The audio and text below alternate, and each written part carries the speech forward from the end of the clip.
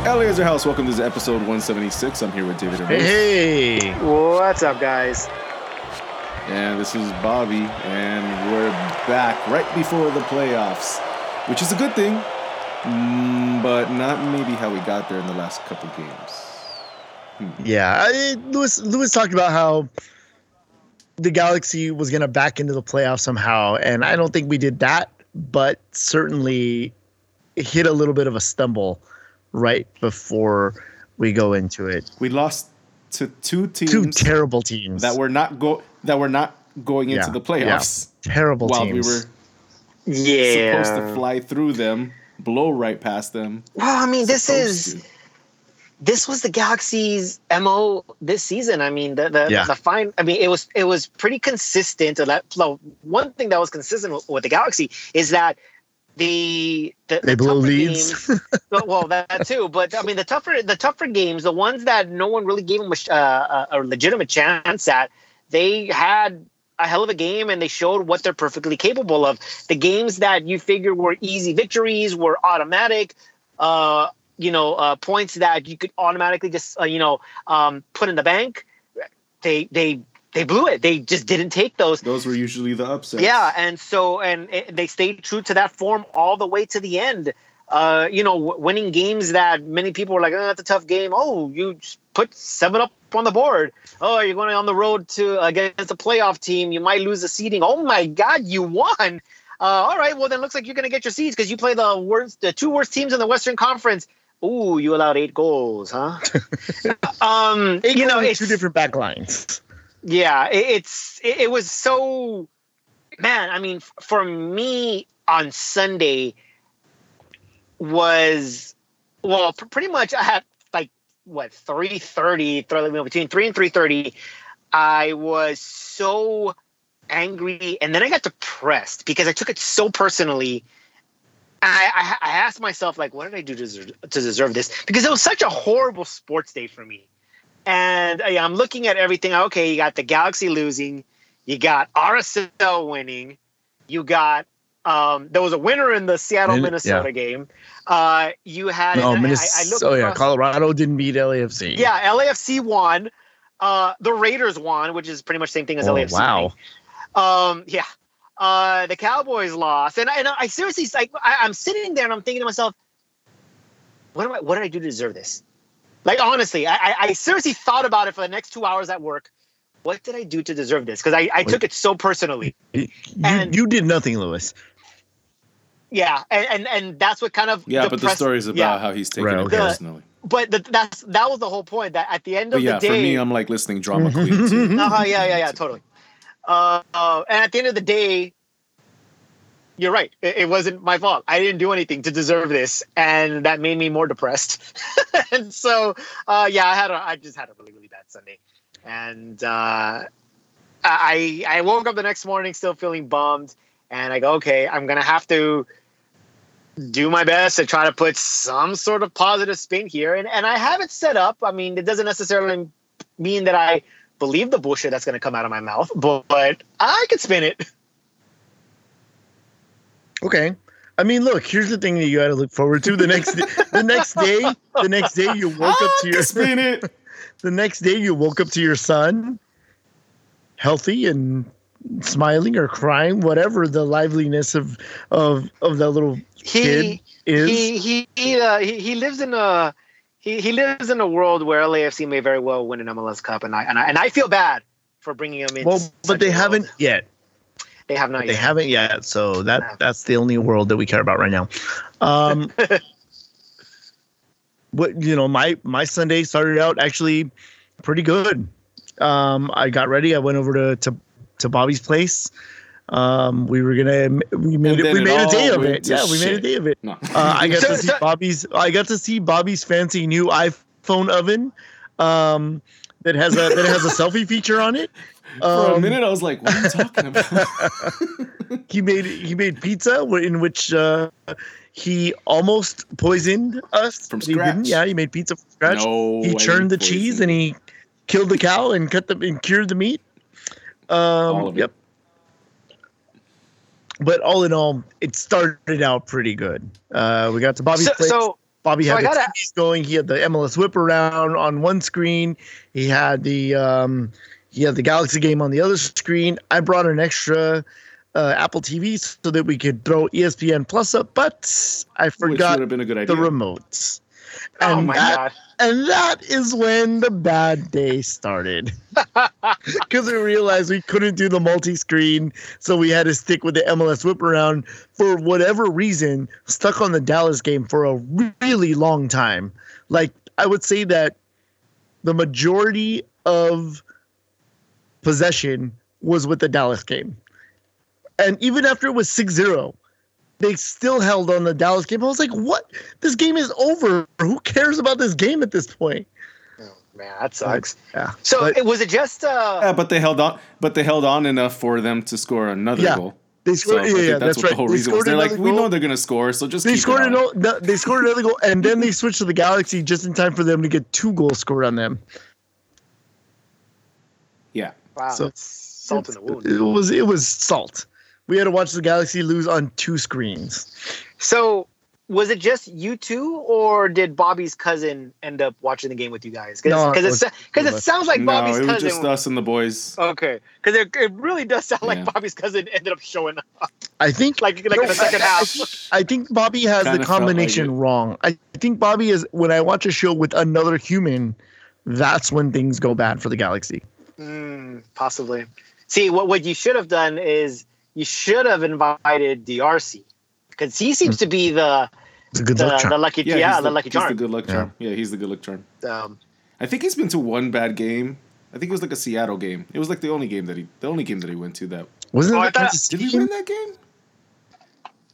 Might have been the right. Because he's like, the only other game I went to was the Seattle Floppers. Because remember, he was talking shit the whole time. He's like, what the fuck? Yeah, that sounds like TRC. Well, I would assume he would remember the games that he went Yeah, to. yeah. So. Anyways, whatever. Anyway, yeah, that's how Sunday went for us. And then after the games are over, Bobby and I got our FIFA series on. I Oh, yeah. proceeded to win the first 2 games and then lose 3 in a row, just like in Balls and Beers, and give up the easy title. He was there. He had one more game, and I had to come back by 3, and I did 3 games. Yep. Wow. Hardcore games It was- too. yeah. Hardcore games. Our games are never good, but they're always fun to watch because crazy shit happens in our games.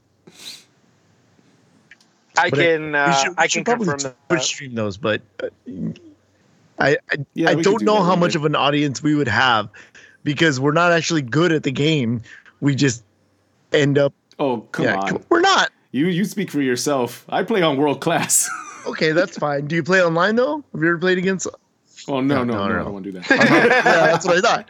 I played in. No, but I played online I here played and there. There's I of course played in there's the of course Riot sucky Squad. people too. I played in the Squadcast FIFA tournament for 3 seasons, and I know Yeah. how bad I am because of that. Because Really, I can- At least you know those who they are instead. Really, of I just, can like, only beat random Gilberto. people. Yeah, Oh man. of course he would be the one. Yeah. I think I might have given Jamie Bacon her first win. I don't remember. But either way, I digress. I lost 3 in a row in FIFA. That's terrible. I guess we should talk about the Galaxy game. Go on. Yeah, go. I don't know. Go ahead. I don't know. Listen. though. I mean, it started out promising, right? Yeah, it did. Zlatan scores for Well, me. when we score first, it does feel For promising. A golazo. Bobby, was it a golazo? Yeah, that was a golazo for me. I would have to agree. I would say Ooh. Golasso. We have unanimous golazo for Zlatan. Nice. Yes. Especially that one. That was just ridiculous. It was like so effortless. I mean, he makes it look so easy. He really does. So no one's gonna step up to me. All right, well let me try this. Yeah, for real. That's all it For literally real. was. It almost seems like, oh man, I got time to do all kinds of creative shit here, and goal number 30 for the season. Yeah. Again, we maybe because we're spoiled, maybe because we expect it, but I mean that's no easy feat. The guy makes it look easy, and you can say, yeah, there, 3 guys have done it in the past 2 seasons. Oh no, yeah. I mean, imagine him in his prime. They would be double that, I think. I mean, if he's in his prime in MLS, Yeah, with what the he's type doing of in caliber, No, I'm saying I mean, his prime, like age-wise. That's him in his that's prime. what Lewis I'm is saying. yeah, that's what I'm That's saying. what Lewis In is saying. MLS, If he's in his prime in MLS, like now. what? There's a What is he problem. doing? Yeah, I mean, there's no reason for a player like that to be in MLS. He should be exactly where he should have been. We're not talking literal, like. Oh my God! Never mind. Move on. We're not talking about literal sense of like how he should not be in this league. He should be in a different league. Blah blah. I'm just talking about if he was in his prime, he'd be scoring like crazy as well, a lot more than he is now. Right. Is that what we're talking about? Yeah, I totally agree with that statement. I'm not sure where Bobby is going with that. But then because then you want to move on to the whole like, well, he should. Well, if you think about it, he wouldn't have to be in this league. I'm like, that's not what we're talking. Well, no, about. but he wasn't in this league. Well, I know what that. Lewis is saying is that Zlatan in his prime would not have been. He has no business being in this league. And that's not the argument. Never mind. Okay, Go on. that kind of is the argument that you posed, but okay. No, I just said imagine if he was in his prime. That was it. Just imagine how many goals he would make in his prime. And then you had to go into the whole literal sense of it. Actually, you don't even have to imagine that. Imagine if he would get the same calls that Vela gets because someone sneezes on him. I mean, the guy would probably have double the amount of goals. If you look back at the season of how many times a legitimate trip, a legitimate tackle, a legitimate pull, but because the guy is so huge and the guy has criticized the refs, they decided I'm not going to give this guy any call unless it's blatant. And even then, it's like a 50-50. There was a play in this game, right, where there was a hardcore foul, and I was actually surprised that they called it in the Galaxy's direction. Yeah. I mean, we're so used to, those not going our way recently that there's not really any reason to believe that it would have went our way. But yeah, I mean, if Zlatan was getting the exact same amount of calls that Vela got, he would have had at least 40 goals, at least. So did they call the foul? Yeah, that would be nuts. Did they call the foul on Joe Corona when he got injured? Yeah, I don't remember now. I don't think they did. If they did, they called it back late. I kind of wiped out that game as soon as. Yeah, it was over. I know there was one play where there was a foul and Galaxy had an advantage, and then once the referee saw that Galaxy had an advantage, he stopped the play, and then he called the foul back. You know what? Now I can't remember. Yeah, that was terrible.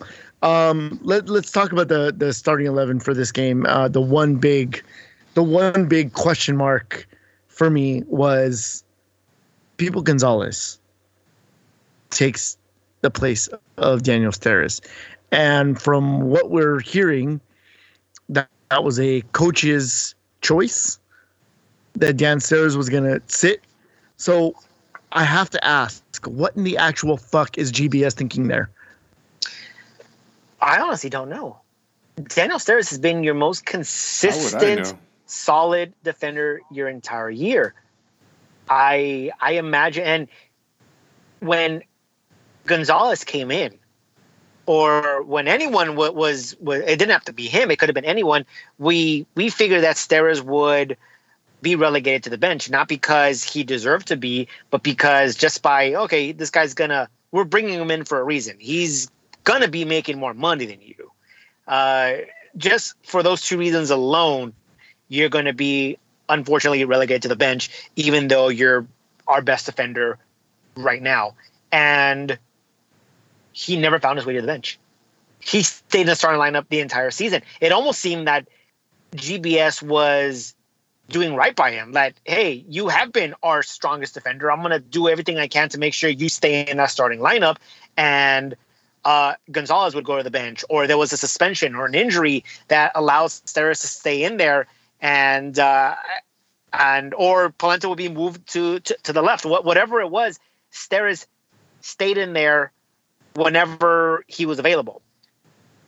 So it really doesn't make sense for Steres to be benched in the final game in a must-win situation. I guess maybe he figured, look, we allowed 4 goals, something needed to be tweaked. I'm not entirely sure that was the move that was supposed to be made. In fact, I get the logic.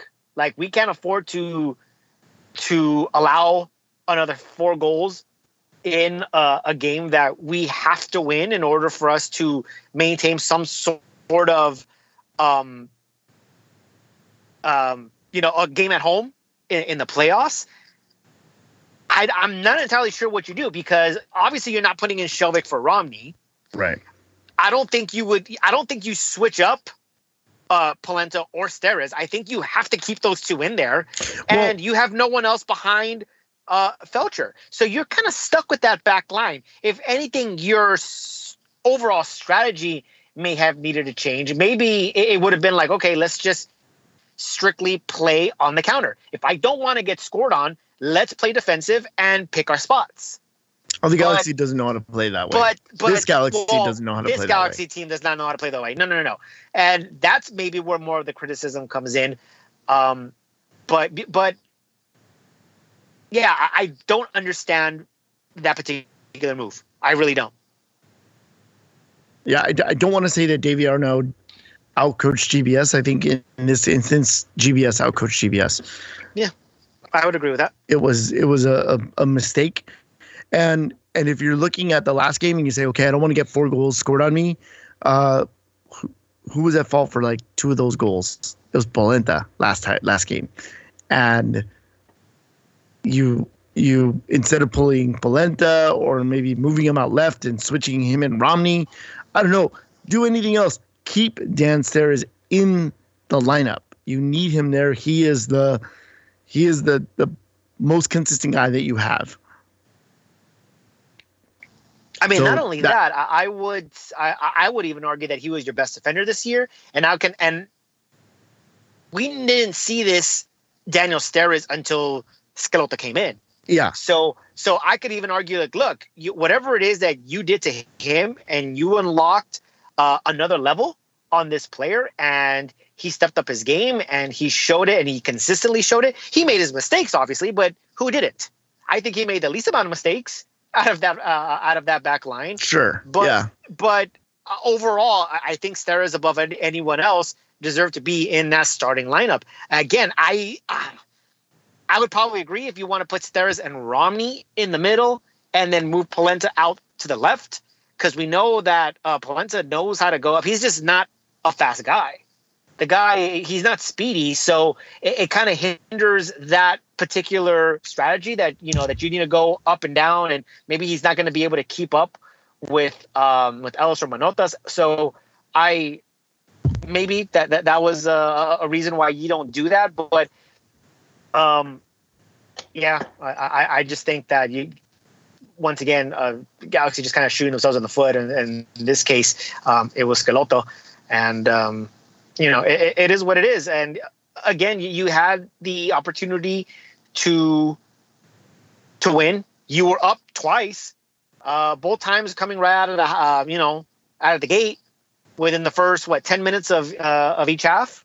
So yeah, you came out firing. You give up the goal right before the half. Yeah, also. And again, I don't understand that. I think Josh came out with a stat that said that of all the goals that the Galaxy gave up this season, and it was quite a bit. I think it was like, what the heck was it? It was like in the 50s. It had to be. Well, we scored 58 goals, and I know we had -1, so it had to be 59. 59 goals. 30% of those goals that we allowed came within the last 15 to 20 minutes of a game. That is a horrible stat. That is a stat you do not want to have. That's a fuck ton. The amount of goals that you're giving up at that period of time should be minimal. It shouldn't be at 30%. It should be less than 5. Well, that's when the Galaxy seem to be most vulnerable. Like as I said, I think what we're doing is we're pushing up in the later stages of the game instead of dropping and closing up the defense.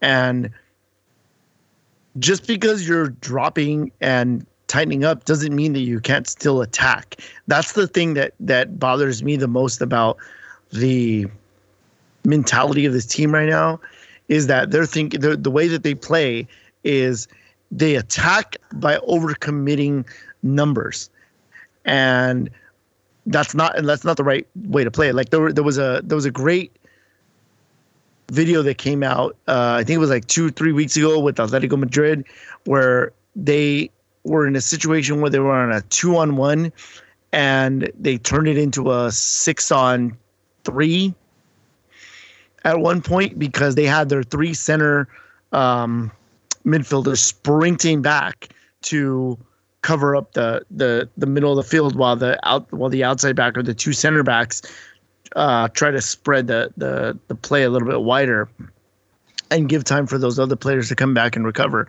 Like, that's the thing that Galaxy doesn't seem to do. What I see a lot happen is I see the counter start, and too many guys are reacting too late, or not getting back fast enough, or just dropping their heads going like, oh, great, what's going to happen here? And they're just watching the game. Yeah. Again, the best seats in the house.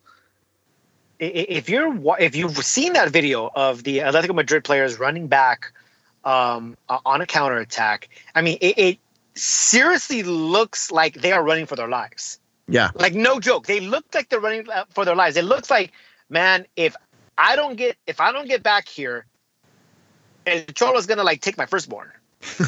Like, I mean, that could be the deal. That could be what's very happening. well be. It could. I mean, seriously. That's why El Cholo looks so young, right? The manner in which they came back, I mean, it really was a matter of life and death. It looked like I am not, I am doing this as if my life depended on it.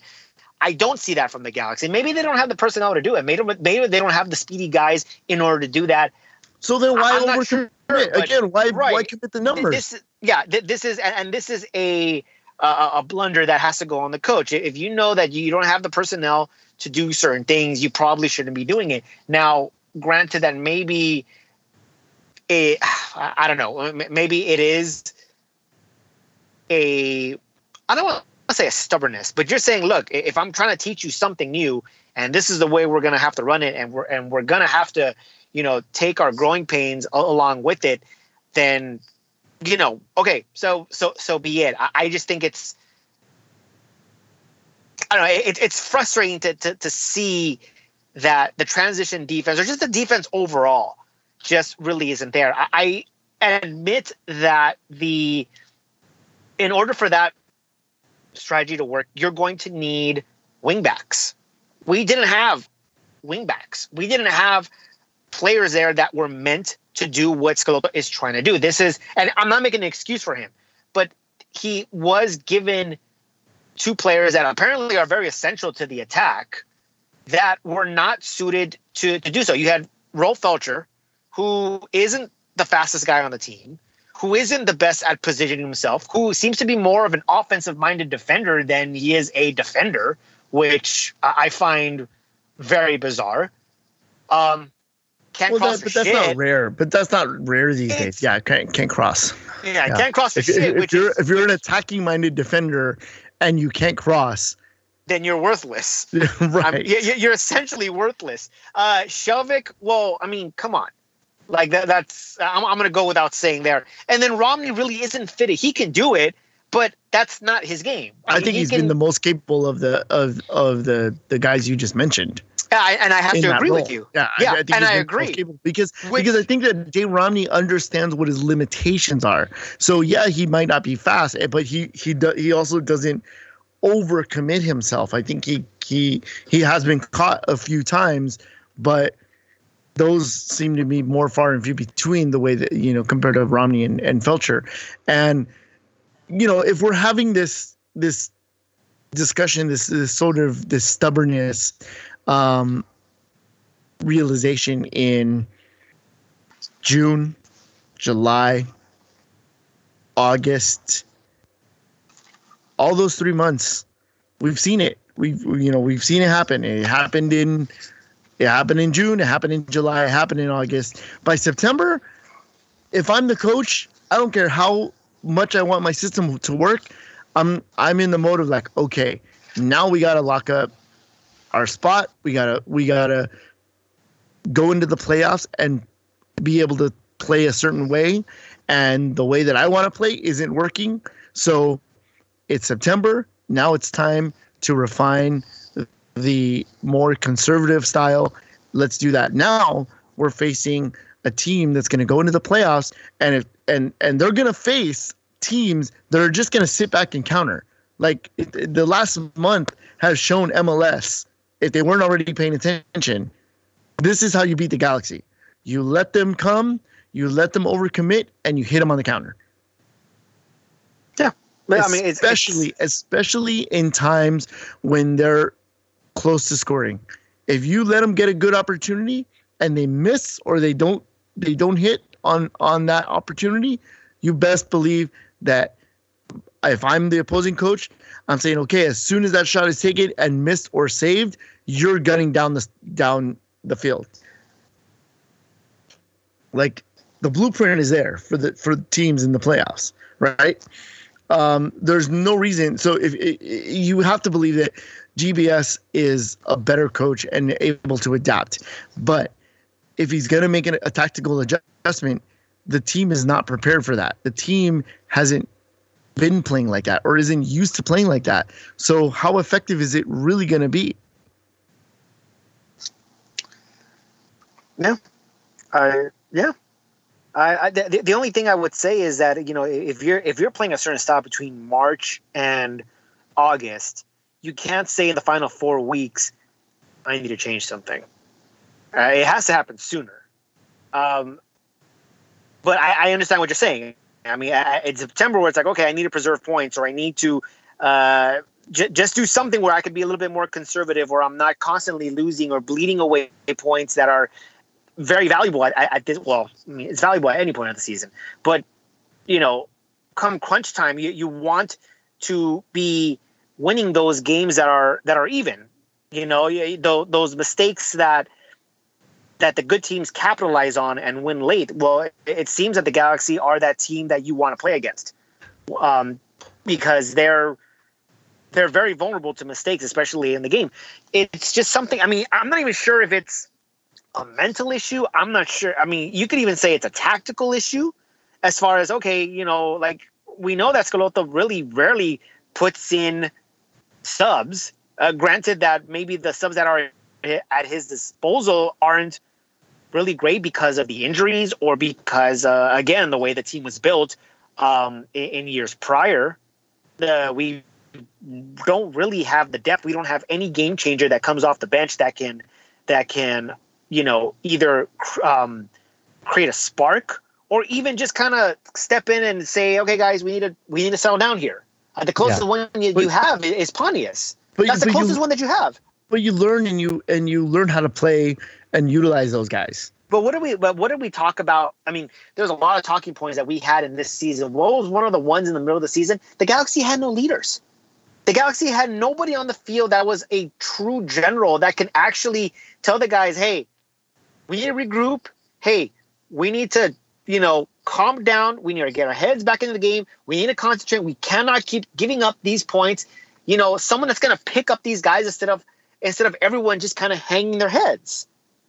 We talked about this throughout the season, that the Galaxy have no real leader as far as someone that can actually pick this team up. I mean, Zlatan, we know, can easily carry the team on his back. We know that he's able to, when he wants to, dominate games. But as far as like the general, the way that, say, Robbie Keane was, he wasn't that. So, there is, I mean, that does play a factor in you letting in that many goals that late in the game constantly. There's got to be someone in there that says, dude, we need to settle down. But at the same time, it's also the coach we're saying, like, hey, I get that you're going for the W, and that's fine. But, there are certain ways to do things. And if you're going to play like that, you got to make sure that you teach them how to get back the same way. Like, dude, threaten their firstborn. It worked for Simeone. So Give it a shot. I don't think Schelotto's that kind of coach. No, yeah, he definitely isn't. He's but still, I mean, it's just frustrating. Really frustrating. I mean, 8 goals to the 2 worst teams in the Western Conference. When, I mean, really, just win one of those games. You win one of those games, you're in 3rd place, and you're hosting at least one. So, yeah, it's just frustrating. And Galaxy lose 2 in a row and fall all the way down to 5th. Worst possible case scenario, and it happened. 3 things needed to happen. They all happened. God, like, what the fuck is it with my soccer teams that just tend to really, really beat those odds in the wrong way? And so now they fall into 5th place. They're not going to host, or at least they're not guaranteed to host any playoff game. We may have seen the last of the Galaxy this season. The only way that we can see the Galaxy come home is if they win their first 2 games. And either Portland or Dallas would have to navigate through their 2 games. Western Conference final, right? And Western Conference final is the only way that we can host it. And it's kind of like a double-edged sword here because the team that I don't see Dallas doing it, for one. And the team that you're probably looking at is probably the most likely to happen is Portland. And I don't want to host Portland. Portland is a good road team. If they make it through that Western Conference, it's for a reason. Yeah. So it's kind of that double-edged sword that you're kind of hoping that Dallas does it, but you know that that's not going to happen, or at least I don't think it's going to happen. Still, Dallas knows how to beat us. I don't fear Dallas. I mean, the truth of the matter is that I don't, and I stand by this. I don't fear anybody in the Western Conference. It's just what Galaxy team is going to show up. Which one decides to show up? You just said you were a little. Depends on every game. Right. Well, that's the thing. It's just every game. Who shows up? I think we know which team is going to show up now. It's going to be the team that overcommits in the attack and has a dysfunctional defense. Make the show called Overcommit. Yeah. You already made sure. And it has a dysfunctional defense. Like, that's the team that's going to show up. Well, the thing is that you've seen games where the Galaxy show their potential, where they're just outclassing opponents. They're holding the ball. They're scoring goals. And yes, they're letting in a goal late, but by that time it's kind of like garbage time, and it really doesn't matter. And then there's other times where you're still very much in danger of losing the game, or it's still in contention, and again, you're letting in a goal late. But this Galaxy team could be anybody in the league. Sure. I truly believe that. It's not that we are overmatched. I don't think there's any team in the league that says, you know what, we are completely overmatched. We are way in over our heads. There's absolutely no way that we can win this game. Are they tough games? Are there tough games out there? Sure. Most of them are going to be tough games, but they're very winnable. So there's no team out there that I'm saying they're going to beat the shit out of us, and we have no prayer. And if we get to that point, that's where we stop. There's nobody in the Western Conference that does that. Right. If anybody can beat the Galaxy, it's the Galaxy. You look at the teams that are in the first round of this playoffs bracket, and you say, okay, the Galaxy need 4 games to win 4 games, right? To win MLS Cup. Yes. That's 4 games in a row. The Galaxy has not done that this season. So so I'm kind of glad you brought that up. At the most, they're like 2 games in a row. I mean, I know we went on a run where we had 3, but I think those are exceptions. This is 2 games in a row. That puts us at the Western Conference final. Even if it's Dallas or Portland, I still don't think we get beyond that point. Here's the thing. I mean, here's part of my positivity thinking. And I'm stretching for this particular one. If the Galaxy had won out the season, they beat Vancouver, they beat Houston the way they were supposed to do, they would, if they would have done that, I mean, Minnesota dropped points, so did Seattle in those final 3 games. So the Galaxy would have ended up as the 2nd seed, and they would have stayed in Los Angeles the entire way through. And pretty much the road to MLS Cup was made a hell of a lot easier if that were the case. If the Galaxy were to win MLS Cup or have a, shot at winning MLS Cup, they would have had to have won 9 games in a row in order to do that. Had they beat Vancouver and Houston, they would have won 5 in a row to finish off the season. You're hot. You have all this momentum. Then you got to win another 4. Winning 9 games in a row in MLS is damn near impossible. Okay, you can go unbeaten in 9. You can have a win, a couple of draws in between there, for sure. But going into the playoffs, someone's got to win. So if you were to make an MLS Cup run, you would have had to have won 9 games in a row, and that's a damn near impossibility in MLS. Probably would not happen. They probably would have stumbled somewhere, if I'm being perfectly honest. If you want to be positive about this, look, you kind of shot yourself in the foot. You don't get to host. 4th would have been nice as well. As I said, you would have stayed in Los Angeles the first 2 games before traveling. And maybe maybe you have the hope that maybe one of the 2 bottom seeds navigate through, and maybe you host the whole way through. Who knows? But now you can say, instead of winning 9 games, you only got to win 4 games, which again is tough itself. But someone's going to do it. Someone has to do it in order to win MLS Cup. So someone is going to win 4 games in a row. In order for it to happen, that has to happen. Yeah. Yep. So someone is going to win 4 games in a row. Can the Galaxy do it? Theoretically, yes. Like I said, they can be anybody on any given day. It just depends on which Galaxy team decides to show up. The motivated ones, the ones that are just playing with all their heart without, even if they're making mistakes, they're doing everything they can to make sure it's corrected, to make sure they're making up for it. Or the team that just kind of shoots themselves in the foot and puts their heads down and, gets back on the horse, only just to do it all over again. So there's no reason why the Galaxy couldn't win these next 4 games. Like I said, there's no one in the Western Conference that I really fear. But, I mean, I honestly believe with this Galaxy team being so inconsistent, I actually think that's asking a lot. And if I'm trying to be more positive about the road to MLS Cup, I mean, for anyone who still believes that we can win it, for anyone out there who's, glasses half full type of person, or who just has that fool's hope that, hey, it could still happen, there's a couple facts that really shouldn't be overlooked. Number one, you're playing against Minnesota. Minnesota has never been in the playoffs before. This will be their first playoff game. Don't overlook that. There's inexperience there. Even the teams that were made to be competitive, made to be successful, the Atlantas, the LAFCs, they lost their first playoff game at home, mind you, when they were heavy favorites. So don't overlook the fact that this is Minnesota's first trip to the playoffs. I think that actually plays a huge factor in the game. And let's not overlook the fact that Minnesota has never beaten the Galaxy. So you kind of have that going for you. In fact, your next 2 opponents, should you get past the first one, your next 2 opponents have never beaten you, ever. That's one way you can spin it.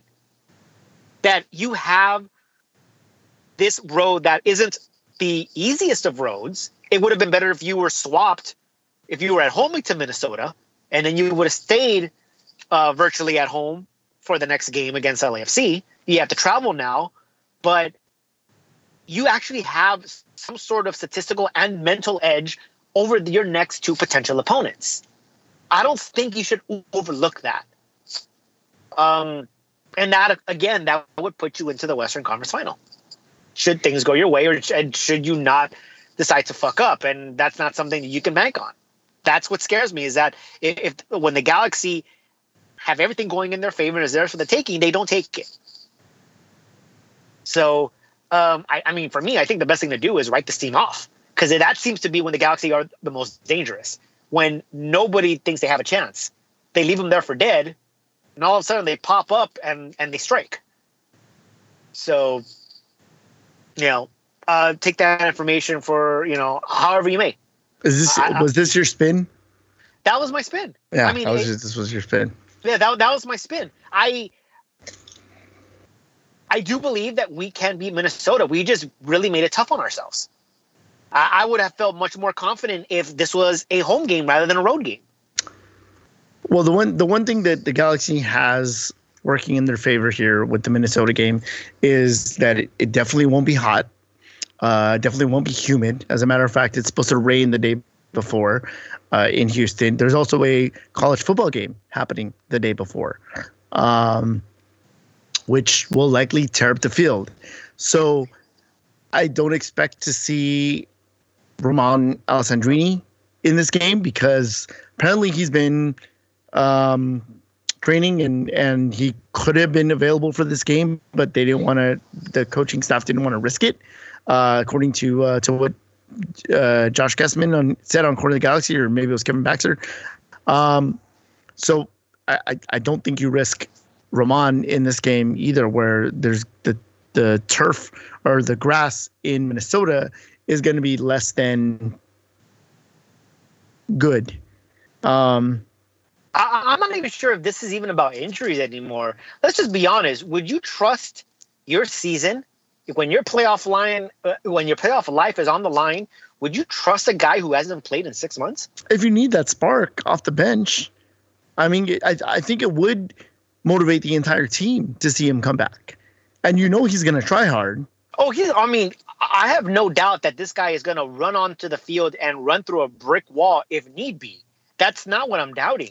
But you got to figure this guy. Remember when he came back from injury the first time, how rusty he was? Why would you think that after 6 months he wouldn't be just as or even more rusty going into the playoffs? But that's still that still seeds a little bit of doubt in the minds of the opposing team, where just like anything, you recognize the name, you go, ooh, okay, maybe we have to stick a man on this guy. We'll have to wait and see.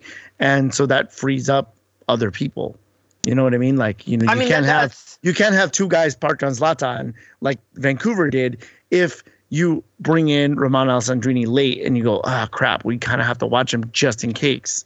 Right, but if he's, again, theoretically, if he comes in, obviously he's going to want to do everything and more, because that's the type of player that he is. And sometimes we criticize him, dude, you're doing way too much. Yeah. You need to give the ball up. Dude, there was a better decision here. Yeah, you didn't have to do that on your own. I mean, he's probably going to be hitting the ground running. And, what if he does just kind of give the ball away? Maybe they're saying, keep an eye on him, but chances are he'll probably shoot himself in the foot. So maybe we'll just keep those two guys on Zlatan because he seems to be the most dangerous one anyway, and he's probably going to be looking for him anyway. Though the whole point is that I'm not sure that they're going to want to trust a guy who hasn't played in 6 months to come in and I'm not saying he's going to come in. I'm not saying he's going to come in and be the savior.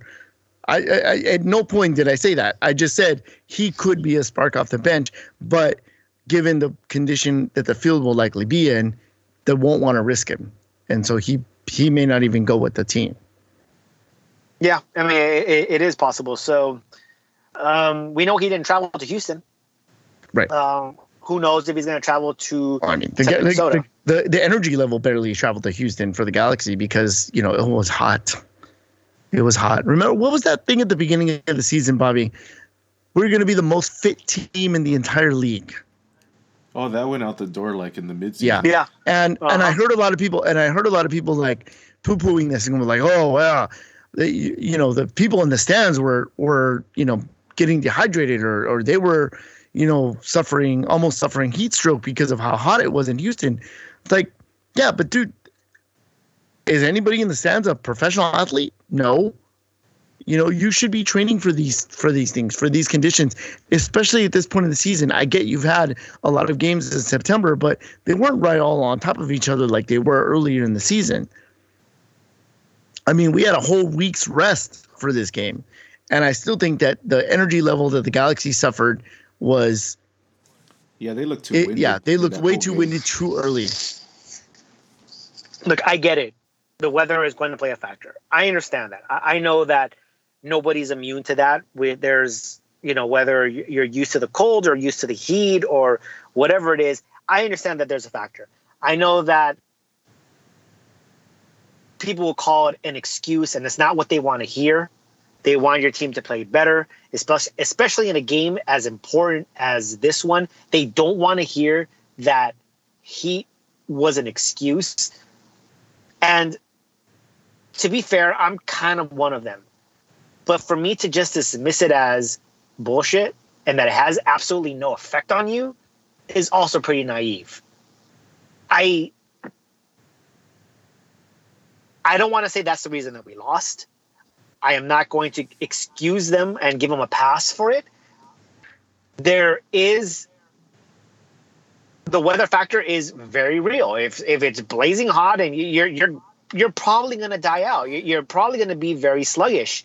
I understand that, Yeah. but Dave is not saying that. He's saying that they should be conditioned better. It's not saying that they should be robots and not have any reaction to these things, but they should be conditioned better, and they haven't been for a very long time. And we've seen too many times. The whole sell to us was that they were going to be this team that is going to be like an army that just constantly has endurance. That's what they were telling us. Didn't we? I mean, I'm pretty sure we talked about this in May or in June where we asked ourselves, like, hey, what's the point of Valicantos if he's saying that we're going to be the most fit team, but we're running out of gas in fucking May?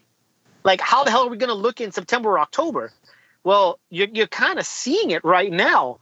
And yeah, it's one of those things that happened throughout the season that, dude, you're running out of gas fairly quickly. That wasn't supposed to happen. And granted, I know that you're not immune to it. You're going to get tired. It's a long season. You're human. I get it. And, rotation really wasn't Schelotto's strong point, nor was it the Galaxy's overall, because like I said, we had no depth. We couldn't really do too much roster movement unless we really, really wanted to tank a game. Because when we did do that, we saw the starting lineup and saying, okay, I guess we decided to lose this game.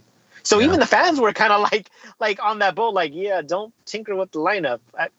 We don't have the personnel to do that. So but subconsciously, even we did, and I know, and he did with the back line. Well, he did. He either tinkered too much or he didn't tinker enough. Well, when he did do it, like I said, to be fair, whenever he did do squad rotation, because he played 3 games in 9 days, which, thanks MLS schedule. But when you play 3 games in 9 days, you're going to have to rotate. When he didn't rotate, we got on his ass for not rotating. When he did, we got on his ass for putting in the people that he did. Well, what choice did he have? Those are the players that were available to him, either because of injury or just because, like I said, because the roster was not well put together prior to him getting here. That is what he had to work with. So he was kind of damned if he did, damned if he didn't, in that sense. It still doesn't excuse the fact that you brought in a trainer that basically said we are going to be the fittest team in the entire league, and that wasn't anywhere near the case. So I think, obviously us three didn't forget that. We called them out on it very early in the season when we shouldn't have called them out early in the season. It shouldn't have happened that early, and it continued on. So just frustration all around. And I think it's justified, to be honest. So it is what it is, though. Well, now we're facing Minnesota. But before we get into Minnesota, Lewis, are we forgetting something about the Houston game? I'm sure there's a lot of things I want to forget about the Houston game. But go on. Go on. Well, this is usually your part, but I'll do it this time. Okay. Fine. I really didn't think that there was any point to it, but so let's go ahead and look at the stats. Ball possession. Again, I maybe it's just me. I see things differently. I'm biased. I expect better, and maybe I'm not seeing that. But the Galaxy held more of the possession than Houston did, 57-43. I didn't really feel that. I actually thought the Galaxy were chasing a lot of the game. Yeah, I felt that. Yep. Especially after Corona went out. I think they really dropped like a lot after Corona went out. That was a huge hit, right? Huge. I mean, and I saw it within 5 minutes. I was like, hey, we lost the ball. Hey, we haven't had the ball in a while. We're going to get scored on. And of course, it took another 20 minutes for that to happen. But like, you kind of figure like this is going to happen. We kind of lost our edge here. And yeah, I mean, that was I didn't think it was going to be that big of a loss, but it certainly was. Yeah, I mean, we had talked about how Jonathan Dos Santos is the player that we figured like, okay, if Jonathan goes down injured, then hopefully not. That's the kind of drop off that we expect to see. But I don't think any of us expected that kind of impact Joe Corona was having. And then you bring on Fabio Alvarez, who hasn't played in like a month. Yeah, more or less, maybe. Yeah. And seemed kind of out of sync with the game with the team as he should be. And again, that's the rust. Yeah, that's the rust. That's the rust I'm talking about. You don't play in a few weeks, you're gonna feel it. You're gonna need some time to get your rhythm back, to get back into you don't just hit the ground running. You can try all you want, but sometimes your touch isn't there, your timing isn't there. The chemistry that you have with your teammates. Oh, I have to rebuild this. Even if it takes one extra game, then so be it. But yeah, you obviously saw that Alvarez was a player that you can tell had not played in a while. I don't think he did too bad. No, no. I mean, but I also don't think that. I mean, But then it's Fabio Alvarez, though. I mean, I can't really expect too much. Like, hey, this is a guy that I expect to score goals and have assists. He's only had 2 good games. Right. He's kind of up and down. Yeah. So the expectation with him isn't supposed to be stellar. So maybe there's some bias on my part there. I mean, overall, the stats seem to be pretty even. 21-20 total shots. Houston with the 1-shot advantage there. Chances created are actually more for the Galaxy at 20-17. Pass accuracy, same thing, 86-83. Fouls committed pretty much even, in 9-8. Same amount of corner kicks. Shots on goal, 7-6 in favor of Houston. So I mean the stats hit itself the post 3 times. 3 times. Yeah. Yeah, which don't officially count as shot on goals. They should add that on stats. Oh yeah, well there it is. Yeah, duh. But man, it's just it's just frustrating. And I guess the game that David wants to play, who is man of the match? Who is your highest rated player in this game? Oh, I don't fucking know. Besides Zlatan? Sure, besides Zlatan. Zlatan is usually by default. It's always Zlatan. Yeah. It's always by Zlatan. Default, it's always Zlatan. But yeah. For me, it was between Pavon and Lletget. Bobby? Those are good. I'll add Jonah to the mix. Okay, so it actually is Pavon outright, the highest rated player, at 8.4. And if we are taking Zlatan out of the equation, who is number 2, Lletget would be number 3. Or Lletget would be number 2 if not for Zlatan. Lletget is at number 3 at 7.9 rating. So David's right. So David, for the most part, is right. Woo! You won something. Damn. See, this is where the shade is being thrown. Yeah. Damn. That's where the shade is being thrown. Yeah. Alvarez came in the 23rd minute, so not entirely the entire game, but a good majority of it. Fabio Alvarez actually with a 7.1. So that seems to be on pace with the front 6. The back 4 are the ones that got the lowest rating. Obviously, when you let 4 goals in, your rating is going to be low. When your one job is to make sure that those balls aren't going in. So worst rated defender was actually Diego Polenta at 4.8. Oh, yeah, that's really bad. That's really bad. Really bad. That's probably his worst rating of the whole year. No? I would have to agree with that. I don't remember him ever being the worst in maybe when he gave the 2 own goals at the beginning of the season. Oh man, you know what? I think I could go back to those games and I can promise you that, because I told you that aside from the own goals, you Right. actually He had, had better a he very had better solid games, yeah. performance. And you know what? I'm actually going to go back and look at his stats for those games. So give me a second there, because I can't imagine that even those games he was lower than bookended the 4.8. season. Okay, so in the first game against Chicago, he had that. I think he had the own goal. Oh no, he didn't have the own goal. He almost did. I think he had a back pass, and I think that That's the guy right. missed That's it. right. It almost became. That's right. He back passed it to one of the players, and the player scored. That was the first game. Like he made a back pass with it to nobody, and the forward, whoever it was from Chicago, ended up scoring. But Yep, I remember it yeah, vividly. yeah, 5.8 rating for Diego Polenta in his very first game, and then he had the Dallas game in which there was pretty much the same thing, if I recall correctly, and even then he had a 6.0 rating. So this is still by far his worst rating. I mean, I'm not going to go back and look at all 34 matches, but this has to be the worst.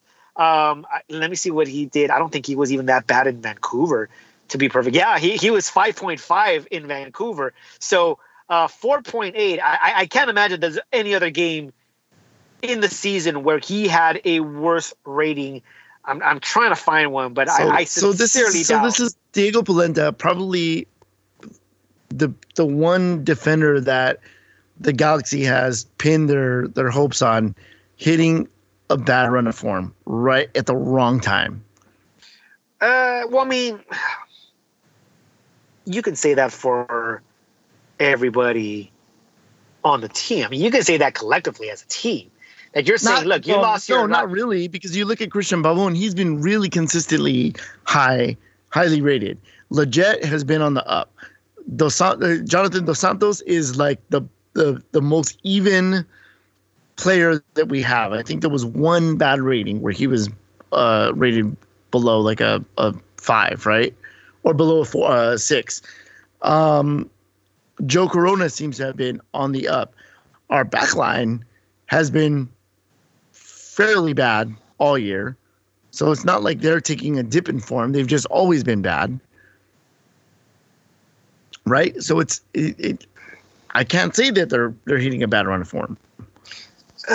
Okay, fair enough. I can get behind that. I just feel that,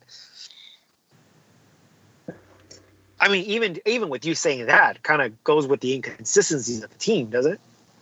Sure. So, but yeah, oof. Diego Polenta, that's not good. Yeah, it's not good. Not good at all. Not good. I'm not even sure. I actually went back I'm looking at some of the bad games. The San Jose game in which we allowed like 200 shots. Right. The Portland game in which we got smoked 4-0. The Atlanta game where we got beat 3-0.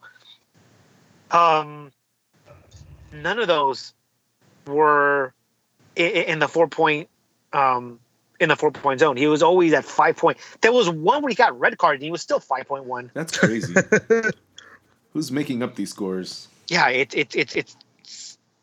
insane. I said I was going to go through 34 games, but there you are. I'm damn near close to getting 34 games, and there is not one where he is lower than 4.8. I'm sorry. Although I just run into one right now from people at 3.8, so that's fun. Yeah, that was against Seattle, and that that's not lost. a surprise. Like I think he's been fairly If you look at his game total, I would say that he's had more bad games than good games. I would agree with that, but even if I'm saying at 3.8, I think that's even. I don't think that's indicative. I don't think Shelvik has ever gotten that low. I don't think so either. I think I'm pretty confident. I'm not going to go back, but I'm pretty confident that that's the lowest rating for any player. This is including Bingham, whose only real rating is don't let goals in, and the guy once again. David Bingham being considered for goalkeeper of the year. David Bingham. I don't think he's going to win that, but once again, he led the league in saves, like a ridiculous amount of saves, but he also faced a ridiculous amount of shots. Yep. So, kind of, when you're facing that much shots, You're gonna bound to save Yeah, a lot. I mean, look, right. look. If you go back to do you guys remember Brad Guzan's rookie year with Chivas USA, Dan where no, not Dan Kennedy, Guzan. Oh, him too. Both of them. That was a year where I forgot the guy's the goalie's name. Where like they brought in a veteran Mexican goalkeeper, and then he got hurt like preseason, and I think he pretty much retired after that. But Brad Guzan was supposed to be the understudy, and oh my God, he let in a ridiculous amount of goals. So, but again, it's your defense, it's your back line, but you know what? The funny thing is that when you're looking at transition defense, if you're looking at counterattack goals, it's not your back line. I mean, it really is a team effort here. It's your midfielders who it's like, okay, are you slowing them down? Are you doing something to disrupt the play? Are you going back, or are you leaving your back line there to dry, just to like leave them there hanging? So yes, the back line has its faults, but at the same time, if we're talking about transition defense, I think the midfield is just as guilty. Sure. Would that be fair to say? Yeah. In a lot of games, they are guilty. In a lot of games, it varies back and forth in different games. I mean, a lot of the games that we play really well, you have seen even Zlatan defending. Like in those games, and where we do high pressure up in the front. Those are the games that we do much better in. But again, we don't have the endurance for that. That's why we're not like that all the time. So we speak of endurance. You think of Zlatan playing defense, which rarely happened. And to be honest, he doesn't have to. He's a striker, and he's never never done that. I've seen him. But I've seen him chase balls back. He's done it. But when he's done it, it's been very effective. Yeah. Okay. So So the season is not officially done. The regular season is done. This is probably a conversation that's probably more appropriate for, once MLS is done in December, maybe even January. But obviously the Galaxy have a decision to make, a few decisions to make. The offseason this season is going to be very, I'm going to say mouthwatering, because it's going to be interesting to see what they do with all the spots opening up, all the TAM opening up, the DP slots that we may pick up. And one of the biggest decisions that everyone's talking about is, does Zlatan come back or not? Now, hold on, Lewis, because this is I don't know if you saw this, but there is a listener. There's two actually listeners submitted questions from Twitter about this very thing. Okay. So maybe we should talk about it. Okay. Let's get into that, and then we'll talk about it. So. Okay. So do you want me to read off the questions right now? Yeah. We might as well go into that. Let's get to that. Yeah, Sorry. We'll just get that out of the way. I'm not sure what you were implying there. All right. I know. Yeah, let's get into that and get right into it. Okay. What? We getting into it? Let's get into it. All right. So here we go. There's actually I see quite a few questions in here. Yeah.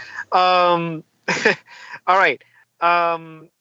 We'll go for the first one. At Memote _79. What players do you see on the way out? Well, some of them are actually pretty easy. Others are a little tough. Shovek's out for sure. Yep. I'm going to say more than likely Felcher is out. Yeah. Check. The ones that are tougher to answer: Alessandrini. Yeah, that's question mark. Big question mark, because if you're keeping Alessandrini, I would like to see him come back. The guy has been injury prone. Not sure I'm really on board with that. And I'm definitely not going to be paying DP money for a guy who's been constantly injured. If Alessandrini is willing to take a pay cut, and again, we have a new CBA, or it expires at the end of the season, they're going to have to renegotiate. This could be a big thing as far as how TAM is used, how much TAM can be used. So if Alessandrini is willing to take a pay cut to not take a DP slot, I would take him back. If he doesn't, I would have to depart. I would say Thank you very much, but Yeah, au revoir. we got to go. Au revoir. Au revoir. And then Zlatan. That's another big question mark. And this is a very divisive subject. It's not as divisive as Bingham, but this is a divisive subject because you have the Zlatan out crowd and you have the one more year crowd. And oddly enough, it's the same people. Like for me, I'm in both crowds. I am in. Okay, so I can tell you right now that I would say, and for me, say Zlatan now, it's kind of harsh. That's kind of like, thanks, but you need to get the fuck out of here, which is not the case. I don't think we need to get the fuck out of here. It's like, hey, thank you. We're gonna move in a different direction. You've been incredible. Because again, it's weird saying that a guy who has scored 30 goals for you in a season where we were kind of questioning whether your legs would even hold out. It's kind of weird they're saying we're going to move a different direction. Essentially, that is what you're saying. And for the record, I'm in the camp of get a new striker. In fact, get 2 new strikers because Zlatan is your only one. So you're probably going to need 2 strikers. Get them young, get them that fit in this 4-3-3 system that Schelotto wants to run. Get them to where they can track back and play some defense or put pressure on some of these defenders the way you saw Antuna do. Even if you're not scoring 30 goals, score 14. The way that the system is supposed to be run, everyone is supposed to be getting in on that action, not just one guy. If you can get 2 players that can give you a 10-goal season, and then you have the Antuna contributing, you have Pavón contributing 5 or 6 goals apiece. I mean, that is almost the entire season goal total there. Right. And the thing is, I mean, Zlatan can score 30 goals. He could score 40 goals. You're still not, presumably, you're still not winning MLS Cup. It doesn't really do you any good if Zlatan's scoring 4 goals, but your defense is allowing 5. Right. So Zlatan isn't necessarily the problem. And even if I'm in the camp of saying, look, I would say thank you, Zlatan, for everything you've done. We are headed in a different direction. I'm going to get these, young guys instead. I can also understand and make a case as to why you would want Zlatan back for at least one more season. Because if you bring Zlatan back and presumably look for those outside backs that fit your system, that know how to play defense, that know how to position themselves, and most importantly, especially the way Schelotto plays, get a goddamn good cross in. If you get guys that can actually cross the ball, man, Zlatan could be scoring over 40 goals. And again, with the refs, not doing him any favors, he could easily just fucking score 50. I mean, it's fucking ridiculous. Yeah, it's but fucking ridiculous. Let's be honest. It's all gonna be up to Zlatan, dude. Like, I don't really think the Galaxy's gonna. I don't think Galaxy's gonna be like, oh, we're gonna let you go. I don't think they're gonna do that. It's gonna be either Zlatan gets if we do win the cup, he's gone. Yeah, he's gone. Yeah. That's it. He's not coming back next year. I would agree. If he doesn't, even if we don't win the cup, maybe, because I've seen his his drive of wanting to win the MLS Cup wane down a lot. Like how he compared to when he first got here, when he got first signed, he's like, I'm the greatest. We're gonna give you number 1. Da, da, da, da, da, da. He doesn't do that as much anymore. Yeah, I think with all the other like outside factors that happen within him, I mean, that happen in MLS, the travel, the refereeing, the quality of player that he has around him, he's kind of like, I'm out. Yeah, but it's going to be his decision. But it's 50-50 though, because he can come back one more season with a better team that's actually outfitted for him, a lot clearer. He, now he is one of the top scorers of MLS, so why not sign that person again?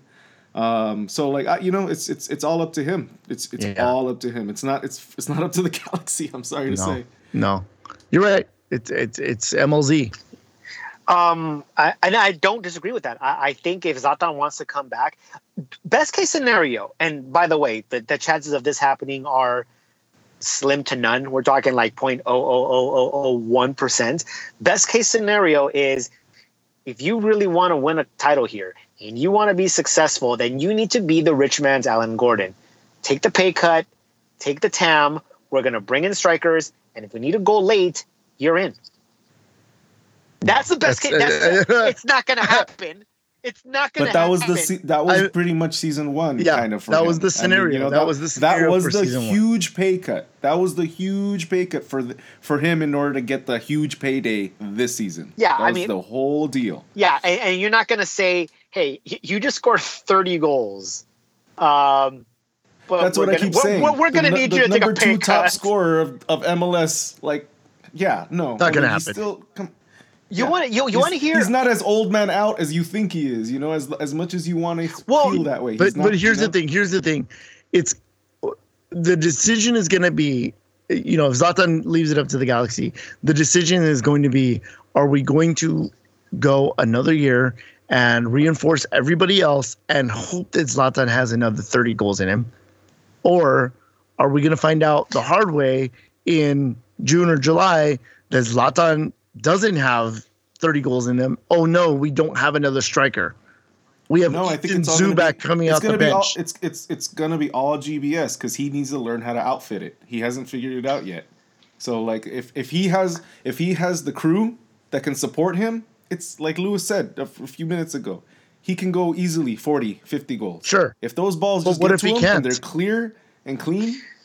Because we've already seen. There's no way. We've already seen the signs of aging from Zlatan, and like there was that play in Houston. There was that play in Houston where Julian. Well, there's that play in Houston where Julian Araujo lays across. It's a little bit behind him, but I mean he could very easily control that and take a shot. And probably he's messed up a lot of clear stuff. He ruins a lot of passes. There's been a lot of them. More than we can also count right? that for. But we can also count that for a lot of other players in the team that we should expect better as well. But they're not the quality of Zlatan. That's the thing. No, and then they're also not scoring like Zlatan either. So you can't really weigh it in that effect because they're not the quality of Zlatan. They're not scoring because they're not the quality. I think guys like.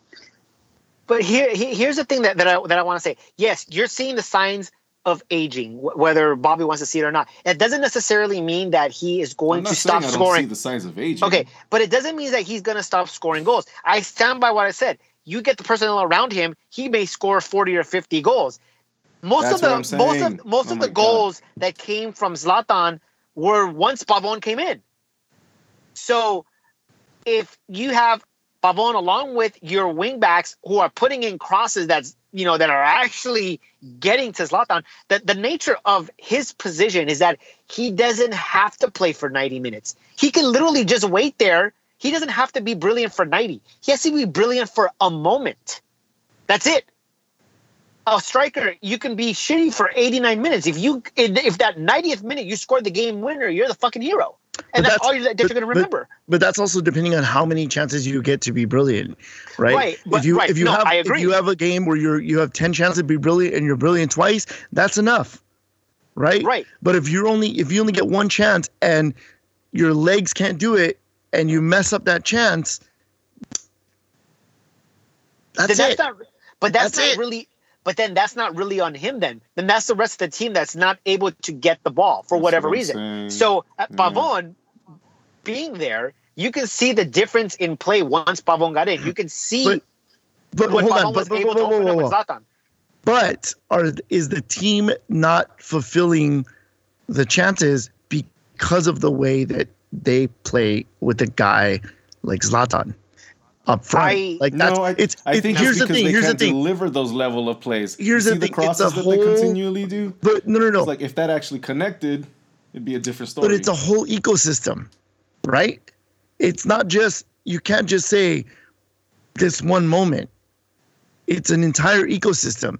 It's the way the team plays. It's the way the team defends against us. It's how the game plays out, right? You can look at those little moments and say, "Oh, he messed up," but And that was our one chance. Well, the team's not creating chances, but the team's not creating chances because they're super easy to defend. You see what I'm saying? Like, it's Which is all part of the ecosystem. Yeah, which is why we're saying you get better quality players on the team. But do you get a in better order quality, to handle those situations? But do you get a better quality player up front? Like, that's the thing. It's easy to defend that. I mean, I'm not saying it's easy to defend Zlatan. It's obviously it's not. But you can see moments where a team can frustrate the way the Galaxy plays. They cut off the surface to Zlatan, and then they're neutralized. That's it, even with the better quality players.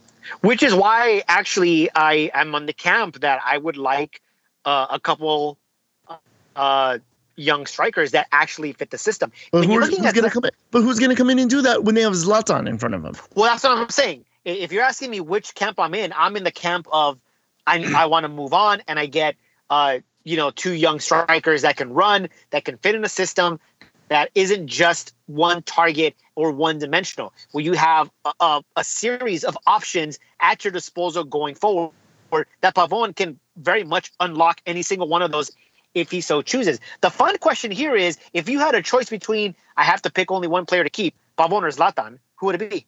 Oh, it's Pavon. Well, that's a no-brainer for me. It really is a no-brainer for me. It's Pavon 100%, because that guy can make anybody else look just as good. So if you bring in two other young strikers who, may not get you 30 goals, but if they give you 12, and the other one gives you 8, and Pavon's still doing his thing. Like I said, you kind of make that up. And you look at the way that Zlatan plays. Yeah, it's just moments. He's scoring 30 goals and he dominates when his moment comes up. You see him there in spurts. You don't see him there running for 90 minutes. Look at a player like Carlos Vela. You don't see that. You kind of see him involved in the play with the team for 90 minutes. So that's, first of all, that's age. That, make no mistake about it. That's not necessarily playing style. That's age right there. That's Zlatan saying, look, I know what I'm capable of. I don't have to burn myself out. I know I'm 38 years old. I only have to show up when I have to show up. And when I do, it's going to be fucking epic. But, it is something that, see differently. It's something that you see differently between these two players, where if I have another striker who's young that's capable of running for 90 minutes and creating, I'm going to take that route. But I'm not going to hate on the guy who says, I want Zlatan for one more year, because you can make a very legitimate case for it. Yeah. And I think we kind of lost sight of what the question was, and we dove down this rabbit hole. And I think we have 3 other questions involving the hypothetical Zlatan, right? Yeah. So but hold on, because I do want to go back to some of the other players that aren't going to get talked about otherwise. Servando Carrasco, I think he's probably gonna be gone. I think obviously Juninho is probably done. Perry Kitchen as well.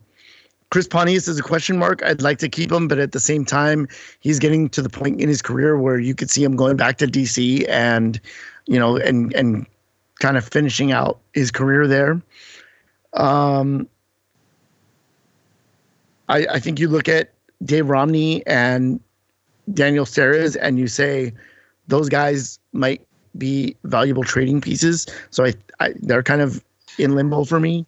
So I think Romney would be more along the line of trade bait, since he was very seldom used and it doesn't look like he's going to be part of Schelotto's plan. Steres, however, could very well be trade bait, but since he was our most consistent defender and Schelotto brought out another level in him, I want to say he stays. Even if he is relegated to the bench, that's good depth right there. And I think that, for me, Steres stays. All right. Let's move on to the next question. Okay, so let's go ahead and move on. Like I said, we went on a tangent there. So something actually kind of different from one star to the next. At Gallo Star asks, who realistically in MLS has a chance to land Messi or Ronaldo? What would it take for the LA Galaxy to land any one of them? Realistically, you're probably looking at, you're going to have to pay them a lot of money when they're, old, pretty much when, at the age Zlatan is in. You're pretty much going to have to pay them there. What does it take for the Galaxy to do this? I'm not really sure that they're probably going to go after that name. I'm sure they'll be like Zlatan, where like, dude, I probably have to do the minimum, and I'm still going to like run around this fucking league like there was nothing there. I don't think Messi is that kind of player, but I think that they go after Ronaldo. So I think they have a legitimate shot at Ronaldo. I think so. It's gonna be Beck's new team. Messi's gonna be there, right, and then we're gonna get Ronaldo. So that's what I was gonna say. I think it looks like Messi. If anyone is going to land one of them first, it's going to be Inter Miami with Messi, and we would have a much better shot at Ronaldo just because LA, right. Hollywood. Here's a kicker for me where I'm saying, what would it take for the Galaxy to land one of them? Well, if LAFC steals one, the Galaxy just has to take the other. I mean, how perfect is that? Let it play into that rivalry. I was gonna say that was gonna be the reason. Once Messi comes here, then of course LA. But then if that happens, then yes, it's a no-brainer. One has to go to the other. Yeah. I think that's it. You're not gonna see anyone outside of LA or Miami. Whether it's LAFC or with the Galaxy or Miami, you're not going to see a small club land any of those players. I don't even think New York is capable of landing one of those players, if I'm being perfectly honest. It has to be one of the bigger market teams. You would think that New York City has the money and the resources to land they do. A Messi or Ronaldo, but and then you show them you're going to be playing in this baseball stadium. They're going to be nah, I'm out. That's I'm what I'm done. saying. And then also I think they'd rather be in California. Yeah, and then the Red Bulls. I mean, I don't know. I don't think they have that kind of money. I just don't see that type of a club. You've never seen a big player, with the exception of Henry, play for either one of those teams. Pirlo, when he was old, and I just don't see it coming from New York. I think it has to be one of the LA teams or one of the expansion teams that really wants to make a splash, and it looks like Miami is going to be that team. So other than that, I don't see any other team doing it. Let's see. I think we can combine the next two. Okay, so Madam Serrano, hypothetical, who replaces Ibra, Kun Agüero or Lewandowski? Oh man, and also Kevin has said that Kevin says when Zlatan leaves, who's our next target player to fill in? Okay. Jeez, I don't know. Okay, so out of those two, though, I would probably do Lewandowski for me. I'd pick out of those two. I'd pick Agüero and keep the Argentina thing going. Well, that makes sense. David? Yeah, I think it's Kun Agüero just because he fits in that system, and he's the guy that's gonna go run around like crazy. Like, he's not getting a lot of. I think he's kind of. I don't know if he's getting a lot of playing time at Man City or not, but I think that right about within the next year or so is when you want to bring him in. Maybe in the summer is when you want to bring in Agüero, a guy like that. I think Lewandowski would be amazing, but I think too much of the same. I think Agüero is the guy that you want to bring in. That's like the dream pick. Yeah, I'd be totally okay with Agüero. Obviously, it's not going to happen, but I would be okay since you're asking. Hypothetically, I'd be okay with either. Yeah, I would be okay with either. I would just prefer Agüero. Okay, so when Zlatan leaves, who is our next target player to fill in? Yeah, I think Kun Agüero. Well, I mean, realistically, I think you're going with some known. There was and I can't remember his name. Colombian striker who plays at Rangers. Yeah. Yeah. So apparently, Karofsky was in Scotland watching the game, watching the Rangers game. Take that as you will. This Colombian striker, young Colombian striker, has been called to the national team before. Has stopped since. God, I can't remember his name now. It's gonna bug me, but doesn't call in basically for disciplinary issues. Too many red cards. So that's something to keep an eye on. However, I think this is kind of a long shot. To be perfectly honest, I would love to have a Colombian striker on the team. Believe me, I would fucking love to have a Colombian striker on the team. But I think this is more of a long shot. But we'll see how that plays out. I actually think we might go for some. It doesn't have to be the Zlatan type player. It doesn't have to be Agüero. It's not going to be Lewandowski, anything like that. I think it's just going to be like some guy that you pick out from South America. Like, hey, you can make a splash here in MLS. Yeah. Make a name for yourself. I think go to Europe. You go for the diamond in the rough. Yes, and you go and then you can go for like, you know, a fairly recognizable name as well. Yeah. All right. All Soccer All Day asks, who gets this year's Michael Ciani Award? That's a tough one, man. Actually, no, it's not that tough for me. For me, it's people. It's Gonzalez. He was massively disappointing. He came in, showed some flashes of being capable, and then took a serious drop and just never really recovered. Wait, what am I talking about? It's Shelvik. I was going to say, I'm like, you know what? What the hell am I talking about? It's Shelvik. I just wanted to give a different answer than I was going to be like, yeah, that's true, but I mean, Shelvik's been around longer. Like, I know why you're saying that, 3.8 average, but it's fucking Shelvik. It's definitely Shelvik, especially for a guy who's making $1 million in the most and the highest paid defender in the entire league. I mean, remember that Michael Ciani was only making $300,000 less than Shelvik was. Just oh my God, this unseen and God. Michael Ciani. I mean, seriously, like I'd rather park Michael Ciani's McLaren out there than Shelvik, but yeah, it's definitely Shelvik for me. All right, so then at Raider Juan asks, besides Shelvik, because it seems to be the obvious one, who leaves on defense as soon as the season is over? And I think we kind of said that. I think Felcher might be that guy. However, I think that the way you salvage him is Felcher has to take a pay cut. Well, he already did this year. He did this year with incentives. So we're not entirely sure what those incentives were. So who knows? Put in a decent cross. We haven't paid anything out to Roel Felcher. Well, I remember talking about this, and we're saying if you're on defense, you're not gonna get offensive stats as incentives. Whereas if you're a striker, like, okay, if you score this many goals, you can unlock. Yeah, here's your incentive unlocks. Put in a decent cross, contribute to a clean sheet, and I don't know, like what's another thing? Yeah, that would give a defender, you know, like. Well, what I had said, amount of tackles. I don't know. Yeah, you know, go over. Yeah, exactly. Go over pass amount. We haven't paid shit out to Felcher. Well, what I had said, if those are the incentives, we're not paying anything out. Right. Well, what I had said at the beginning of the season, I think you're looking at games played, because remember that he was injury plagued the season prior to that. Yeah. So I want to say that it was games played, and he did play a good amount of games. I don't think he ever came off injured. Except, I mean, if it was something minor, he probably stepped away from few games. Yeah, that was a minor one in May, I think. Yeah. So those might have been the incentives. I'm not entirely sure because they were never actually released. But I want to say he's got to take a pay cut. He's got to be in the under 300,000 for us to re-sign him, and I think he'd be on the bench. I think he'd be a depth player. I think he already is under 300,000 because that first year he was like 275. No, I think he was like 4.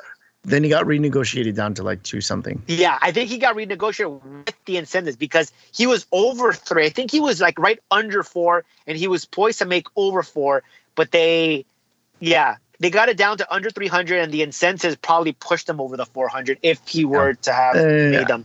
Maybe. So again, and this is the speculation because we have no idea what the incentives were.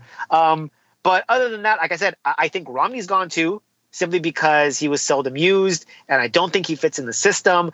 And don't forget that there is a expansion draft for Miami and Nashville. Right. Oh, wait. Is it Miami and Austin? Or is it Miami, Austin, and Nashville? Is it all 3 of them? I think they go different years. I think it's Miami, and then I think maybe Austin does play at the same time. Yeah, I think Austin plays next year.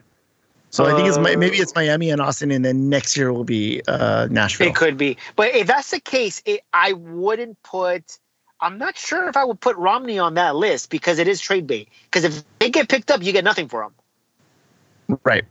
So I'm not sure if you actually. But I keep also him don't see unprotected. them being. I don't think they'll be protected. I don't think you'll protect Romney. There's a lot of. This is more of a conversation for off season anyway, when we know what's happening. But yeah, Fair enough. I think that Romney has value as I've said, and so you look to try and get something for him before you lose him for nothing. So maybe that happens in the offseason. As soon as as soon as MLS Cup is over, you have to start making, moves and changes and stuff. So DTK is going to have his work cut out for him in the offseason.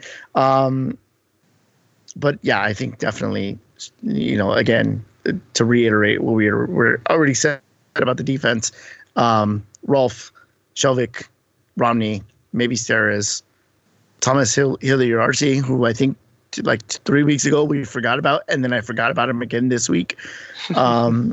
He's out. I think he's gone. Traore, maybe he just goes back down to G2. I think, I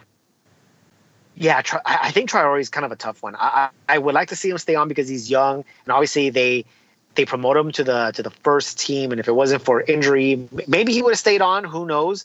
And I think Araujo stays, obviously, but yeah, I think Traore might be out. Very well could be G2, but it could very well be trade bait as well. Who knows? Yeah. Well, we've already lost Efrain.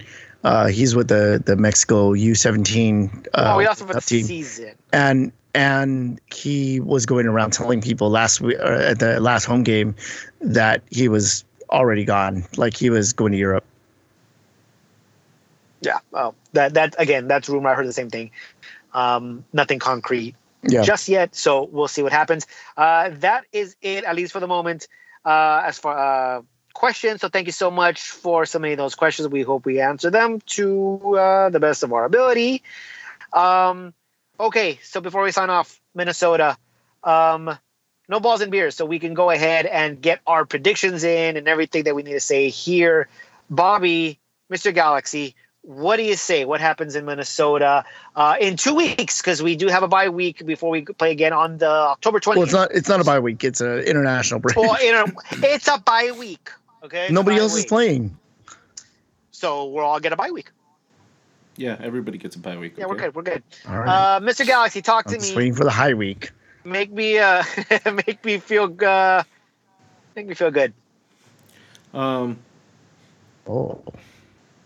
Sorry, I was actually holding a sneeze. I was gonna say David go first because I wasn't gonna be able to hold it. All right. I have no fucking idea. We have no idea how this team is gonna be. I'm hoping mentally everybody shakes the entire season off and just forgets all about it and just realizes that there's just 4 games. It's called playoffs and then the championship, and that's all you need to do. I hope that they have the incentive to beat Minnesota in order to go to LAFC. I'm hoping. I have no idea if it's going to happen. But shit, man. Like Lewis said, there's no Western Conference team that they can't beat. They usually beat themselves. So we'll see if they can get through it without losing concentration, without getting overrun, without making those little mental mistakes for seconds that ends up hurting us in the long run. Because this time it's going to end us completely in the whole entire season. No more coming back. So we'll see. I'm not going to give any confidence. But You don't have to. You're the champion. David, what do you say? Look, what Bobby said has almost convinced me to go against the Galaxy here. I would say that for the most part, I'm confident. That was not my intention. That's kind of what I got from it. For the most part, the Galaxy, the quality is just better than Minnesota. The problem is that, as Bobby said, they end up beating themselves. The mental mistakes. You better damn well be sure that Adrian Heath has been watching the way the Galaxy plays and preparing his team to counteract that. They're already a counterattacking team. I think that they have players that can hurt the Galaxy, but I also think that it's Zlatan. we've never seen Zlatan in the playoffs. We don't know what we're going to get, but more than likely he's going to be up for it, and he damn well better get the rest of the team up for it.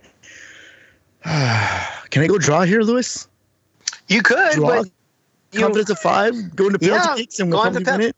That can very well happen. I think that this has the makings of one of those wacky, epic MLS games, but I still feel like the Galaxy is going to come out on top. I have a confidence of 1.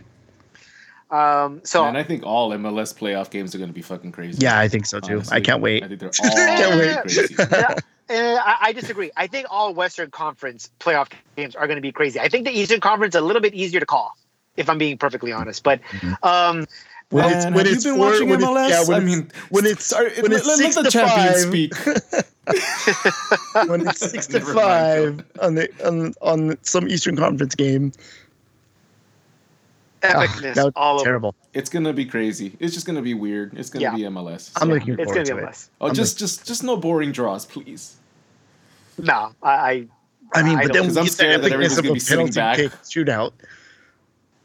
Yeah. boring draw. DC versus New York Red Bulls. That's what it's gonna be. You know that. They play, right? They're in the fourth fight? I think DC is gonna run over them. Actually, Nah, we should be doing a bracket challenge. They couldn't even beat Cincinnati at home. Come on. Yeah, Come on. That's true. And Cincinnati had a red card. All right, go on. Sorry. Right, so, all right. As for me, I kind of said my piece earlier as far as what the Galaxy are capable of, what the Galaxy can do in the playoffs. It's just a matter of who shows up. As David said, Zlatan has never been in the playoffs. This is going to be his first rodeo, and he's up for it. He's even said it earlier in the season.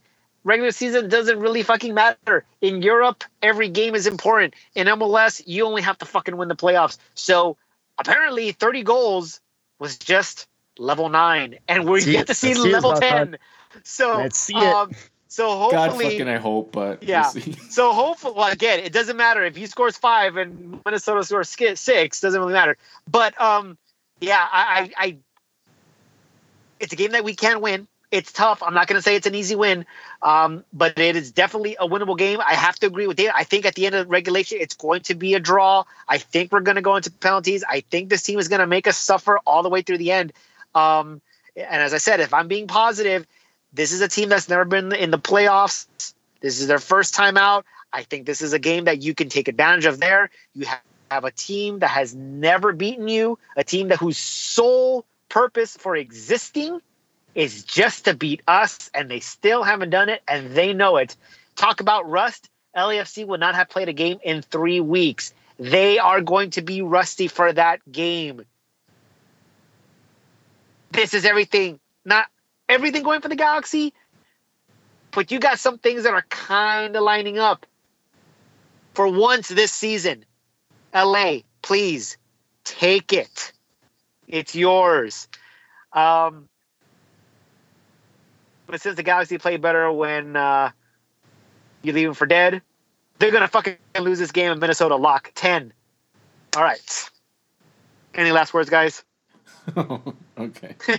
No. David? All right. All right, cool. Well, thank you for listening. This is episode 176. I'm here with Lewis only, I guess. Thank you for listening. Go Galaxy. Is David here? Bye. There's it. And this is Bobby. Later. Oh wait, one more thing. Sorry, Bobby. Sorry. We're already off. Thank you for listening to LA is Our House. Make sure you check out our website, laisourhouse.com, where you can find all our social sites. Also, listen in to Balls In Beers, our weekly MLS prediction show, where you can find on iTunes and Spotify. Hit that subscribe button.